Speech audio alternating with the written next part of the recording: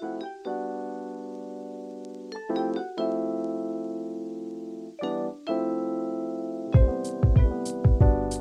are listening to The Sidebar, courtesy of the New York Association of Black Journalists, a program about the world of media as seen through the lens of Black media makers. Ladies and gentlemen, my name is Michael W. Ray. I'm Sandra D. Gracie. Our guest tonight happens to be, this is like an honor, right? Here and converse with Mr. Gary Hines. I'm going to pause it right there. I love a little suspense. Gary, let's take it from the top. Tell us about Gary before we even further down the road into Sounds of Blackness and your time with them, which has been a very long time. Yes. Tell us about you. How did your love of music, where you from? What brought you to bring all of this together? Okay, well, first and foremost, only by the grace of God and you and Sandra bring me back home, being in Minnesota for so many years now and hearing my name mispronounced. Gary, it's so nice to hear Gary. It's like that takes you back to New York. So I say that to say, by way of answering your question, I'm a proud native of Yonkers, New York. Even though the Hines family, my family has been here in Minneapolis, for decades now, which kind of begs the question, why did we move from Yonkers to New York? From Yonkers to Minneapolis. And what a lot of people don't know, my friends, is that Minneapolis was a very prolific jazz town. My mother, the late, great Doris Hines, was an internationally renowned jazz singer in her own right. She was booked here in the Twin Cities in like the late 50s, early 60s for what was supposed to be 2 weeks and got held over for a year and fell in love with Minneapolis. You Duke Ellington, Count Basie, Sarah Vaughan, Ella Fitzgerald, her contemporaries that she knew and worked with, Nat King Cole, were in and out of Minneapolis all the time. So as kids, me and my siblings got to meet them and all that kind of thing. So that's what brought the Hines family. So shout out to Yonkers and all my, cousin and them back in Yonkers. That's what brought the Hines family from Yonkers to Minneapolis. I distinctly, Gary, remember where I was the first time I heard Optimistic. This was many, many years ago, and I don't want to go too far back as I'll date myself, but if you're familiar with Southwest Philadelphia, the famous strip, 52nd Street, Teddy Pendergrass talks about that street, very famous strip of street, long street where there are blocks and blocks where there used to be Black vendors. There was a Black-owned McDonald's franchise there many years ago, but everybody knows about that street. If you know anything about Southwest Philadelphia at that time, back in the 90s, a little going into 2000s, and I remember as I was matriculating as a Temple University student, I first heard that song buying a pair of blue beaded dangling earrings from a street vendor, and that started blasting from a Black-owned store, fashion store, out into the street. And I remember I was riveted by this distinguished sound, right? By the arrangement and by the repetition of the phrase, Blackness, keep on. Now, what would you say is at the heart of the powerful brand of music Sounds of Blackness creates? At the heart of Sounds of Blackness music, Queen Sandra, is God's spirit and our ancestor spirit from the motherland, Africa. Nothing we do musically, culturally, or anything else makes any sense without Mother Africa. Whether it's hip hop, whether it's gospel jazz, whether it's the way we holy dance, whether it's the way we club dance, all of that is from the motherland. And so at the heart of what Sounds of Blackness do is the music of the culture. And again, of course, as birthed to the world by Mother Africa. So we are serious about living up to our name, Sounds of Blackness. A lot of times we're mislabeled as a gospel group, and that's not offensive or anything. It's just incomplete.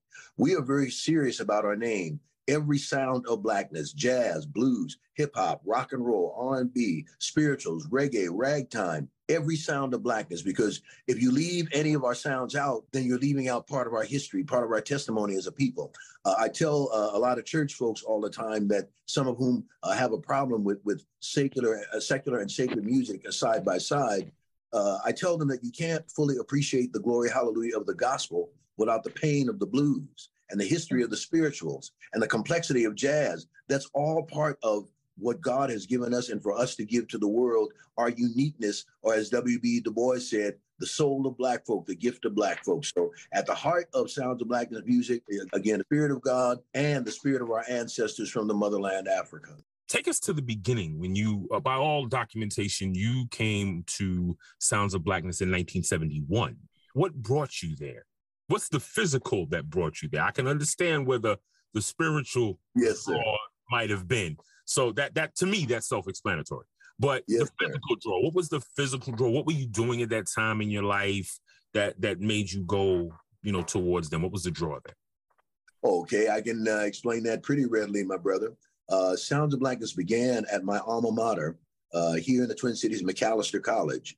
And in 1969, it's interesting because Macalester is a primarily white institution of higher learning, which surprises a lot of people in some ways. But they embarked on a very ambitious program called EEO. In fact, the school is celebrating the 50th anniversary of EEO, Expanded Educational Opportunities, this year.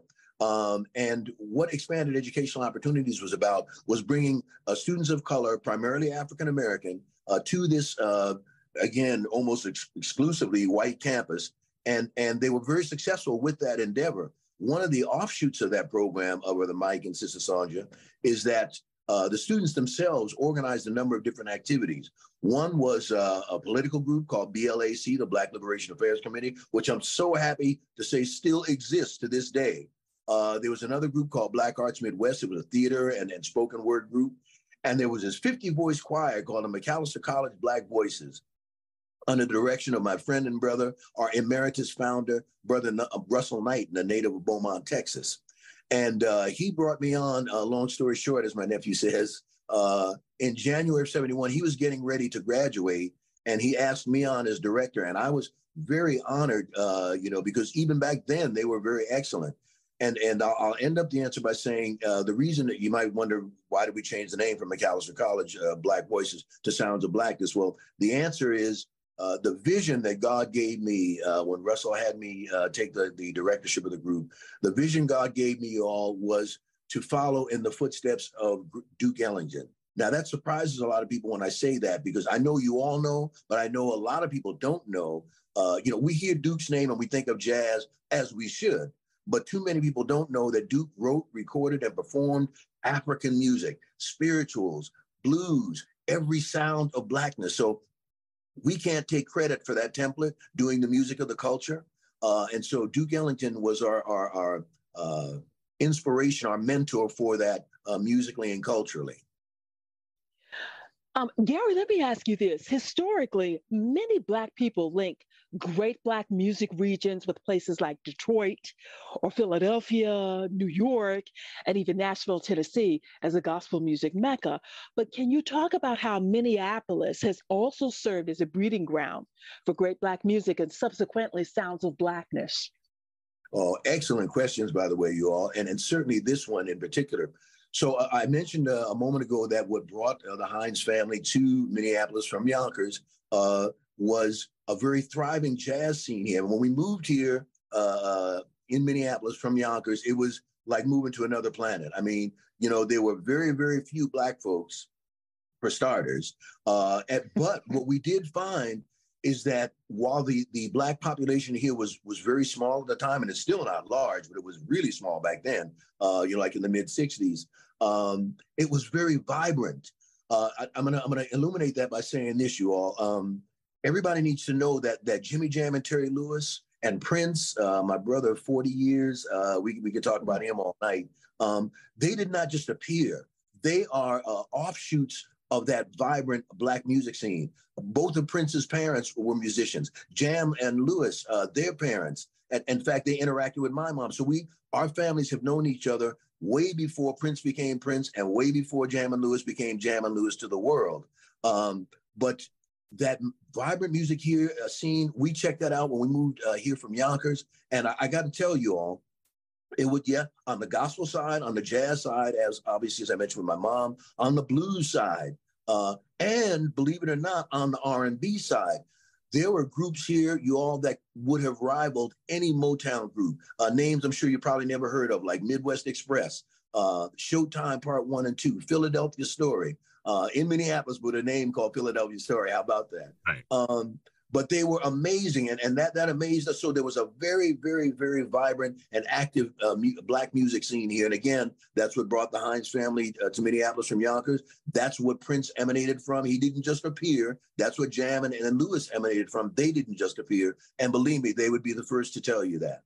When speaking of the Sounds of Blackness, the group has received 3 Grammy Awards, 4 Stellar Awards, 1 Emmy nomination, the International Time for Peace Award, the International Dance Music Award, the NAACP Image Award nominations, and 1 NAACP Image Award. When we mention those, and there's several more, but I mean, that's a whole nother podcast in and of itself, where we could just all the musicians that have come and gone, the singers that have come and gone, their relative success as Sounds of Blackness being the foundation, the springboard for many of them.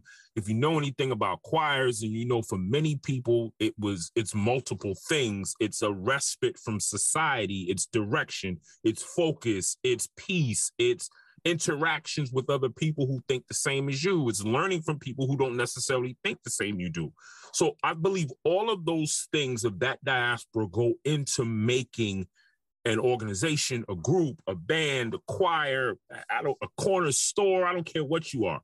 Those are the intricate pieces of framework that make a organization successful. Yeah. So the question is, when I speak of the awards and you think back, because you've been there since there were no awards to be had, and you look back on 40, 50 years, 50, if you joined in 71 and I was born in 72, then we're at 50. 50 years worth of work has culminations with those awards. How does that make you feel? First and foremost, thankful, grateful, filled with gratitude, and it humbles you, Brother Michael and Sandra. And sometimes it's kind of surreal. The old spiritual says, my soul looks back and wonders. But, again, only by the grace of God and by the dedication of generations, and I'll explain that term and why I use that term in just a minute, of singers and musicians in the Sounds of Blackness. A lot of times our band doesn't get the love that it should, but I'm careful to give them that love in these types of interviews. But our current group of singers, a number of them are actually the offspring of original members. So our featured vocalist now, Jamesia Bennett, is the daughter of the great Ann Nesby. We have in our soprano section, Nika Constantino. She's the daughter of the great Cynthia Johnson. Now, you may not know Cynthia's name, but if I say Funky Town, and so a number of our members are actually current singers, are actually offspring of original. So this is really Sounds of Blackness second generation. They are keeping the tradition alive. And we're so thankful to them for that, the singers and our band. Gary, when you talk about music, I mean, you could just go on and on, talk about the history of music in Black culture. We know that Black music is captivating, and that Sounds of Blackness produces captivating music. But how would you say that Black music has captivated you? Like, how has Black music shaped you intrinsically? From every fiber of my soul and being, Queen Sandra. My sisters remind me, and I'm the baby of the family kind of thing, which they never let me forget, by the way. But I say that to say this. They remember that when I was in my crib, this is the time before there were glass baby bottles. Before there were plastic ones. Excuse me, they were all glass. They said I always used to hold my glass bottle over my crib and make it and break it, drop it to the floor. And then they would see me listening. And now they think that I was listening for tones. I'm originally a drummer. So they swear that I was making music. So I say that, music is at the very core and fiber of who I am or who I try to be. And I think it is at the core of all of us. Music is vibration, and vibration of light is life. Inactivity is death, and activity is life.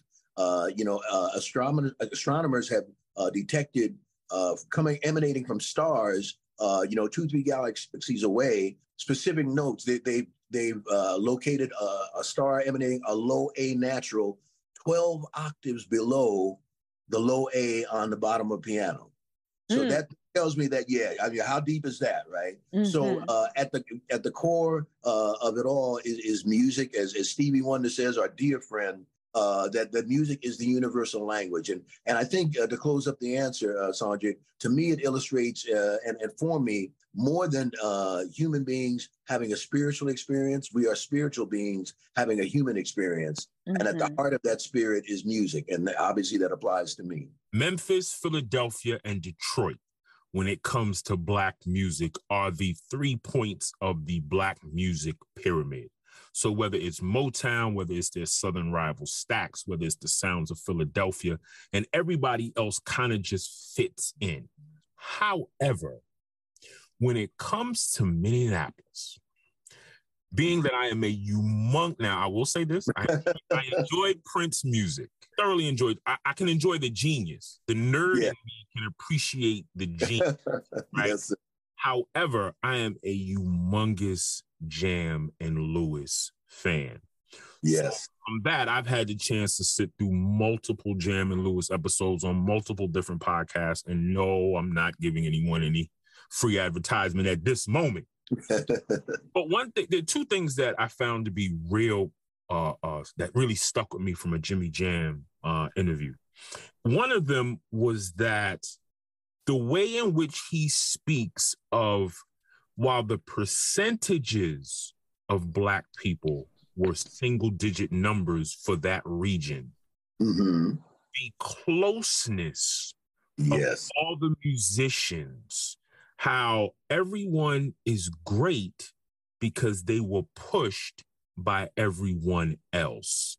Your opinion of that statement, is that accurate? Do you agree? Would you agree with that statement that y'all all pushed each other to be great? Yes, sir. And the way we would say it in the barbershop, absolutely, positively, no doubt about it. Like a 100% yes, yes, and yes. Always pushing each other. I was blessed to be a staff producer for Jam and Lewis at Flight Time before they relocated about 15 years or so ago out to Santa Monica, where they're based now. But I say that to say we basically lived at Flight Time. When I say we, I mean some of the other staff producers, names I think you know, like Jelly Bean and like Stokely, who was still with Mint Condition at the time. And we would write, we would produce, we would screen demos, we would record, we would rehearse, all those things. And it was all supportive and encouraging, but also inspire. We would inspire and push each other. And Jam and Lewis, you know, I mean, they, in the Prince tradition, and they would be the first to say that, impeccable work ethic. I mean, don't even come in there, you know, if you don't want to put in the sweat equity, really, because you won't last. I mean, it was, we averaged a minimum of like 12-hour days, like all the time. And we loved it. It wasn't like a requirement to sign in, sign out, and sometimes spend the night there. So the work ethic and pushing each other, inspiring each other. And that happened within Flight Time. That happened at Paisley as well. That happened between Flight Time and Paisley. Yes, absolutely. That statement is 1,000% true and accurate. Gary, I had heard in an interview, and you got to tell me, because I heard it in an interview and in some parts a little bit fuzzy, but I think I got it right. You said that when you would go into their office, Jimmy Jam and Terry Lewis, they used to call you Doc. And you seem to herald their experience in music, but if they're calling you Doc, they see it's affection and they see a level of expertise in you that they have to admire as well. I believe I heard you say on that collaboration that Optimistic was on with them. That song was added last. Am I right? Oh, okay. You are absolutely right. And to this day, they still call me Doc, you know, you know, and, you know, that means the world to me. And I'll tell you the Optimistic story quickly, since you alluded to it. They called me into the office, you know, one night, and we were basically finished with that first recording, Evolution of Gospel. And they said, Doc, you know we've got a great record here, but we feel like we need one more song that will be a classic, that will stand the test of time, and that will be universal, you know, from the Black experience, but that everybody can relate to. And the word optimistic keeps ruminating. And so, you know, we were in that room the rest of the night, you know, and called in the group the next night. I mean, that's what it was like. And recorded Optimistic. And so you're correct, Queen Sandra. Optimistic was the last song recorded on Evolution or for Evolution of Gospel. And it was a magical, magical experience. Ethereal. I mean, I could run out of the words for that kind of thing. But we knew that it was something extra special. We felt that way about a number of the tracks on the song that we had already recorded, but this Optimistic was at a whole nother level. And so, yes, it was the last song. And here it is, 32 years later, since this is the 32nd anniversary, Optimistic was released, or 31st, I think, spring of 91, is still here to this day. Sounds of Blackness are so honored to this day to have been the first artist signed on Jam and Lewis's record, Perspective Records. And the funny thing about it, like now it can be told, but I know from private conversations with Jam and Lewis, when they signed Sounds of Blackness, this 40 voice and instrumental ensemble, the reaction was, well, you have to remember at the time, and in fairness, to the higher ups, Jam and Lewis were working with and they still do now with Janet, but with Janet and Michael and with George Michael, all these huge names. Band. There's no SOS band without Jam and Lewis. Right, absolutely.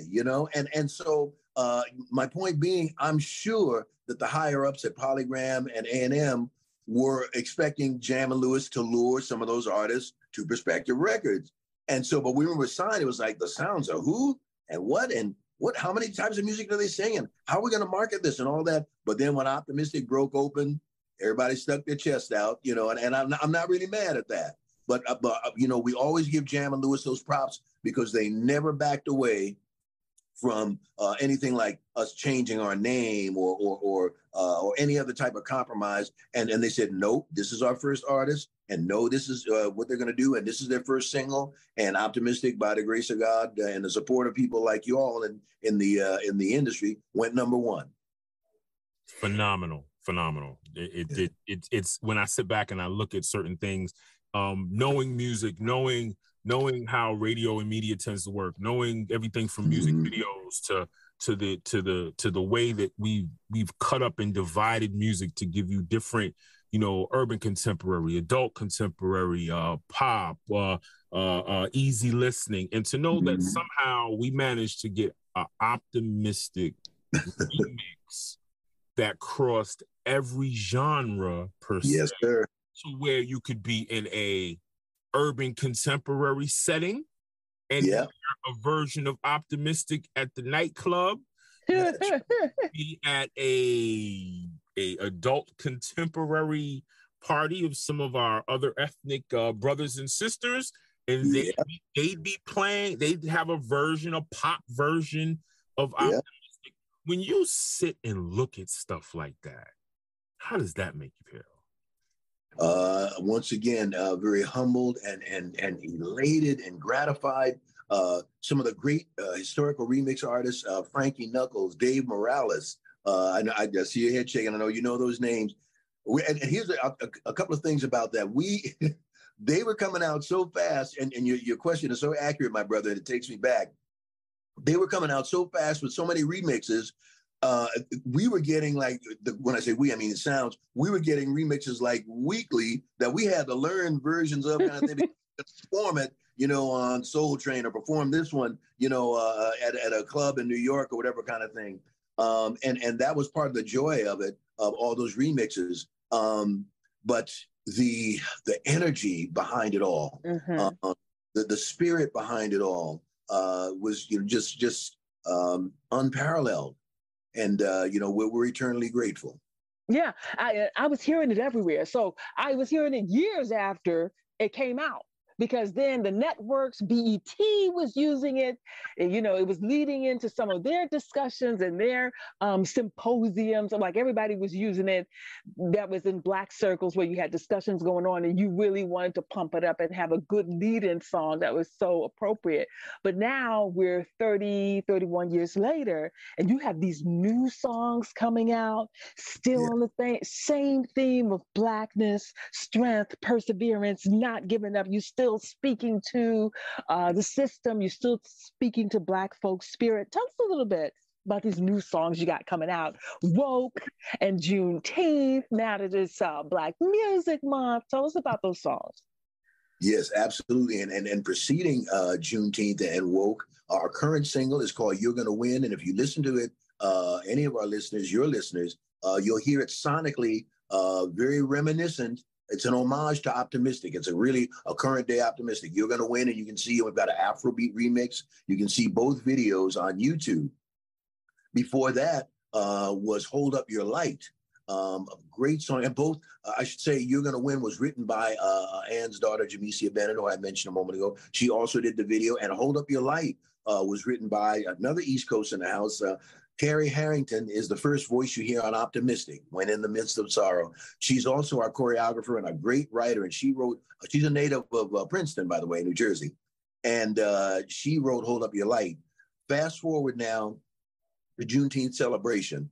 Juneteenth, of course, President Biden signed the federal holiday into law not almost a year ago to the day. But of course, Juneteenth, the commemoration goes back, as we know, to the 1860s. And it's funny how many people think Juneteenth is a new entity. It's like, no. As the Sounds of Blackness, God just let us. It's like we can't have something that's over 100 years old and that it's finally an official holiday and not have an anthem for it. So God gave us Juneteenth celebration.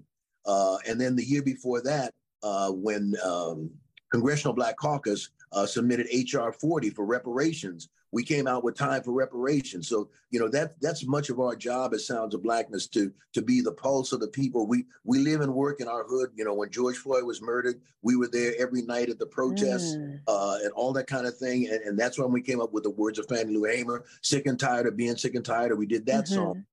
And now that there's so much anti-wokeness, and it's amazing that people think woke is a new concept, when woke goes back to the 1800s, has been in our lexicon forever. Even Leadbelly, the great blues musician, did in the 20s, did a song called Woke, Gotta Be Woke, people conscious of our situation. And Marcus Garvey implored us to be and to stay woke. And it's like now we've got all the anti-woke and people don't even know what woke is or think that it's something new and don't understand it. So it's like, you know what, Sounds, we got to make this an anthem, once again. And so we borrowed a page out of my favorite artist, James Brown, the Godfather, who told us, wrote what I think is the most important, prolific, most impactful song in the history of our people, Say It Loud, I'm Black and I'm Proud. And so in this song, we say it loud, I'm woke and I'm proud. We know that in Memphis, you have a famous theater. We know that in New York, everything centers around the Apollo when you start to think of the history of Black culture. Yes. But there is a star in front of what was First Avenue. Yes. What? Knowing that that's not, First Avenue was not Minneapolis's Apollo. Let me just make sure that I make that clear. Right? A lot closer to maybe the Grand Ole Opry than it is Apollo. Yes, sir. But to have a representation in front of an institution like that, and I've heard like Jam tell stories how they were really the first one to try kind of turn the corner and open their doors to where, if you could work the small club, then you could get to the big venue and things of that nature. So in my eyes, in a lot of ways, that is a more significant accomplishment in certain ways, depending on how you look at it. I'm not trying to offend anybody.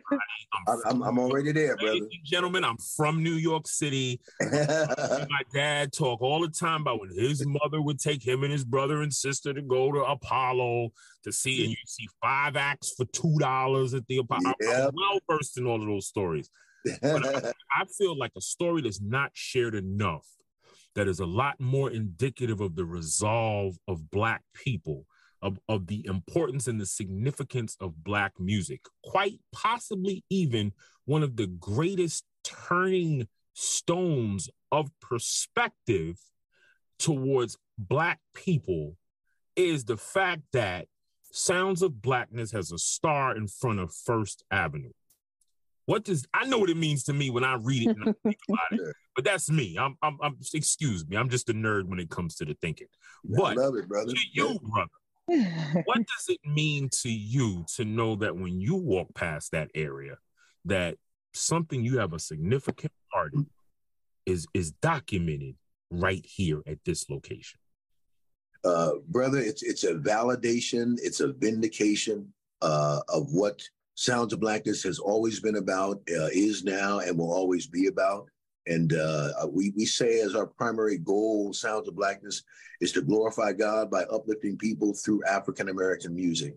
And that particular accolade, if you would, is really a testament to that. And First Avenue is still open, by the way, and functioning, by the way. Just Is it? Okay. Yes, sir. And so the fact that it is, and I live like right on the fringe of downtown Minneapolis. So as we interview here, First Avenue is literally like 5, 6, 7 minutes away from me, kind of, if that. So point being, I go past it fairly frequently, right? And in the North Loop of downtown Minneapolis, and to see it, it's sometimes kind of surrealistic, but again, it's an affirmation and a vindication of what we're about and sticking to our guns. Because I'll say this, and in concluding the question, Sounds of Blackness, even before Jam and Lewis and Prince, even back in our McAllister days, we were approached actually by a major label that showed interest in us, but they came with some unacceptable conditions. One of them was, well, we don't know how to market you, so we need you to just do R&B or just do gospel, just do one. It's like, no, we do that. We're not Sounds of Blackness. And that was the other condition. Would you consider changing your name, like to the Sounds of Music or whatever? It's like that. Well, that's never going to happen. So seeing that star is when I say vindication and validation of us sticking to our guns by the grace of God. That is representative of that, my brother. My next to last question, Gary, is so edifying Black people through music. Yes. While heralding our history, our suffering, and our triumphs. That Sound of Blackness is core. That's your mantra. But can you please explain to me why other people, other than Black folk, have loved your music as well? Well, you know what? We say this, my sister, what comes from the heart reaches the heart. And nothing does that more so than Black music. As I said earlier, Stevie Wonder correctly says that music is the universal language, and he's so correct about that, and I believe that. African American and African-based music has a special anointing, a special spirit, a special aura about it that digs even deeper, just through all the travails of our legacy, our history, our culture, that speaks to the essence of the human soul beyond skin color. And we've seen that we've been blessed to travel most of the world. And we see that, we go to Japan and many people in the audience who are not English speaking are singing along on the verses, not even just the choruses, and so it's like, my God, what a blessing, what an honor to realize the international scope of African-American music. But that's because, again, from the motherland, makes no sense without giving that an acknowledgement. Our music is the only music that you will find on every continent. It's probably on Antarctica too, but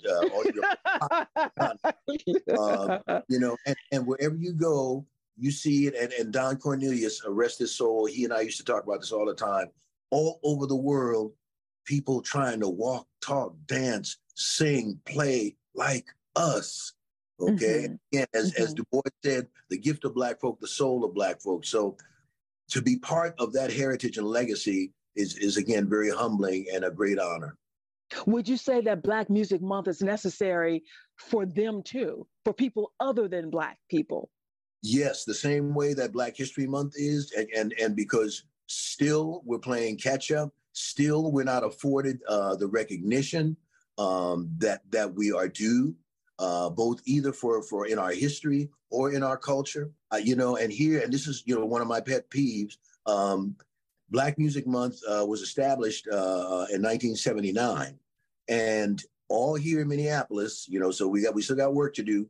I've seen on every channel, and shout out, because I don't want this to be misread, shout out to our gay and LGBTQ brothers and sisters, but every station opened up with Happy Gay Pride Month. It's like, excuse me, shouldn't you at least be saying Happy Black Music Month and Gay Pride Month, especially because we were there first, but we are always overshadowed, compromised, appropriated, erased, and that's something that I've been addressing in the media here in Minneapolis, kind of thing. It's like, and if you look online, you'll see from Gary Hines and Sounds of Blackness, June is Black Music Month.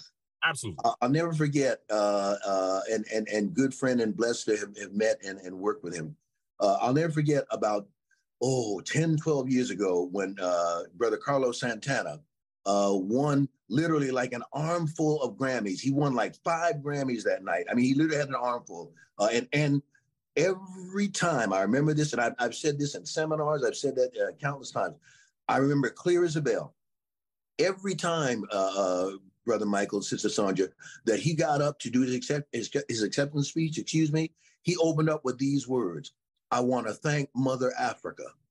And he went on to his speech, and this was so-called Latin music, which in the main is African music or African-based music. And I remember, I'll never forget, that night my phone was ringing. People, what's this Latino man keep talking about Africa for? Because he's woke. That's why. But I'm telling you, he won 4 or 5 Grammys that night, and every time, before he thanked his manager, his wife, whatever, he said, "I want to thank Mother Africa for this music." And I'll never forget that. I mean, you have to, since we're talking about music, I mean, if we're going to put it in this context, I mean, if you take the great blues musicians, right? You take a B.B. King, you take a Muddy Waters, you take a Howlin' Wolf. Yes, sir. You take a Robert Cray. You take any of them, right? What do they all have in common is that there's a period of time where your Steve Winwoods, your Eric Claptons, your Ringo Starrs, your British musicians will come into the States to basically, with no shame, lay at the feet of these greats. Right? You can't find a Clapton interview where if you talk to him longer than 7 minutes, he's not mentioning the great bluesmen. Which he learned how to put these 2 chords together. Never mind the fact that, okay, we'll call it ace and a spade a spade. Many of these gentlemen grew up half their lives not being able to read more than 3rd grade. Right. So therefore, you asking, one of them, maybe Bobby Blue Bland and Muddy could read a little bit more better than, let's say, John Lee Hooker, right? But at the same time, they're still coming to sit at the feet of these men to try and comprehend how in the world can you put that over that, which is that for those gentlemen, but for your trained musician, that may be an A flat, and that may be over a C sharp minor 7.